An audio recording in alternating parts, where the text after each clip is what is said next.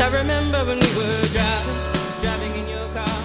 Tracy Chapman and the track Fast Car, which of course, it's interesting. So she played at the Grammys a couple of nights ago, which of course was headed up by the one and only Trevor Noah. And post her performing at the Grammys, the track Fast Car racked up close on 1 million streamings, US streams, on-demand streams that would have been on Spotify, Apple Music, etc., etc. Apparently it was up 241% comparative to the prior Monday. That's just absolutely incredible. One of the many things that took place at the Grammys, of course, we all know that our very own Tyler won a big one as well. She won for the Best and New Best African Music Performance for the track Water. We're going to try and play that after this interview, so listen up for that. And there were a couple of other great stories, a couple of scandally sort of things that happened as well. And on the line, we've got Tinashe Venge, who is a freelance journalist. Tinashe, thanks so much for joining us. Thank you so much for having me. Happy Saturday to everybody listening. Oh, thank you. So let's just talk about what you thought were some of the highlights and maybe a lowlight. I have to say, I was kind of stunned when I saw the story of Killer Mike. He won Best Rap Song. And then about an hour after the actual Grammys, he was taken off in chains or certainly in handcuffs and picked up by the police. 100% correct. I think that's probably a great place to start when talking about the scandals. The 66th Grammy Awards. Like you said, there were a couple of highlights for South Africa, which we'll get into. Hip hop heads were already celebrating the fact that Killer Mike had walked away with the Grammy for Best Rap Song, as well as for Best Rap Performance and Best Rap Album, beating Travis Scott, who a lot of hip hop fans were expecting to walk away with the prize, right? He's the commercial guy, he's got the big budget, but Killer Mike won it, and it looked to be a picture-perfect night for the Atlanta rapper. But then not even 1 hour after scooping his 3 awards, unfortunately, we found out that he'd been arrested. I saw it trending on social media. At first, I thought it was a joke. I heard Killer Mike has been taken off in handcuffs. Security has escorted him away from, the Microsoft Center in Los Angeles? And I thought, wait, what? What on earth has happened? So there's rumors, Michelle, that there was an altercation behind the scenes between Killer Mike and maybe members of security.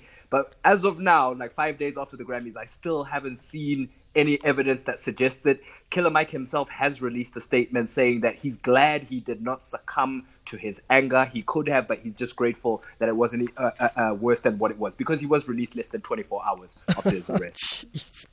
Of course, for South Africa, I mean, the big thing was seeing Tyler winning her first Grammy, but also the first time ever that this particular award was given, which was the Best African Music Performance.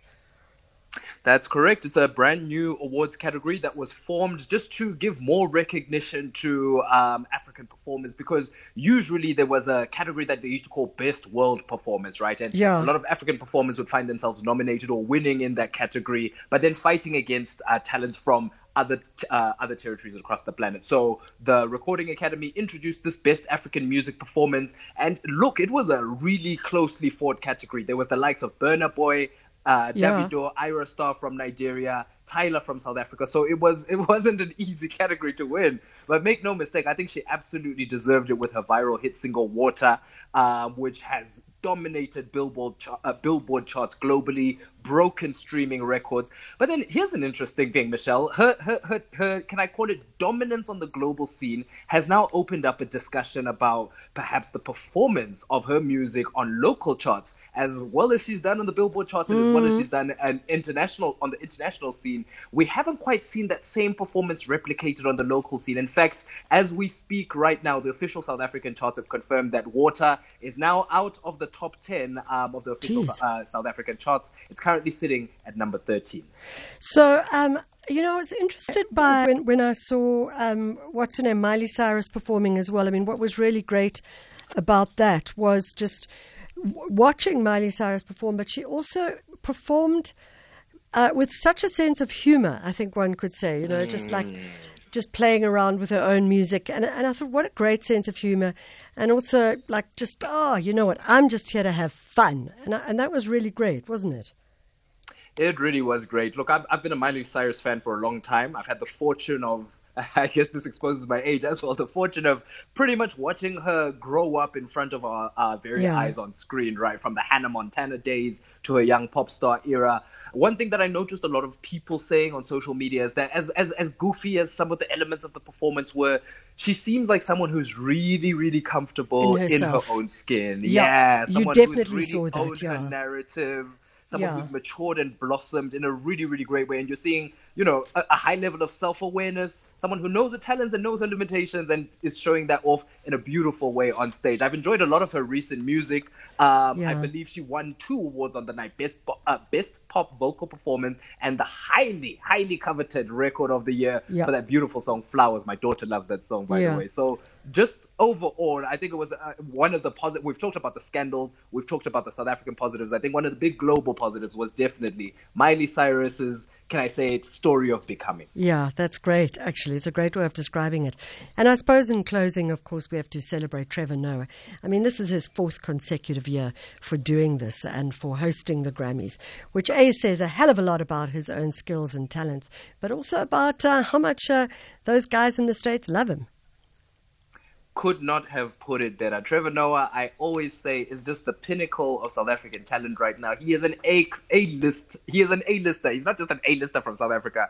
He's a global A-list. And I think it's recognition for the Recording Academy to trust him for another year, another consecutive year. They trusted him during COVID. They trusted him for the first Grammys with a live audience. And they're trusting him again, they trusted him again, this year. And he delivered on that as well. I think he's got the right balance of class for the big occasion and the humor that you need as well to be able to keep the crowd engaged throughout. So I thought on a night of controversies, ups and downs, speeches from Jay-Z, debates about Beyonce, Trevor Noah was one of the shining lights for sure.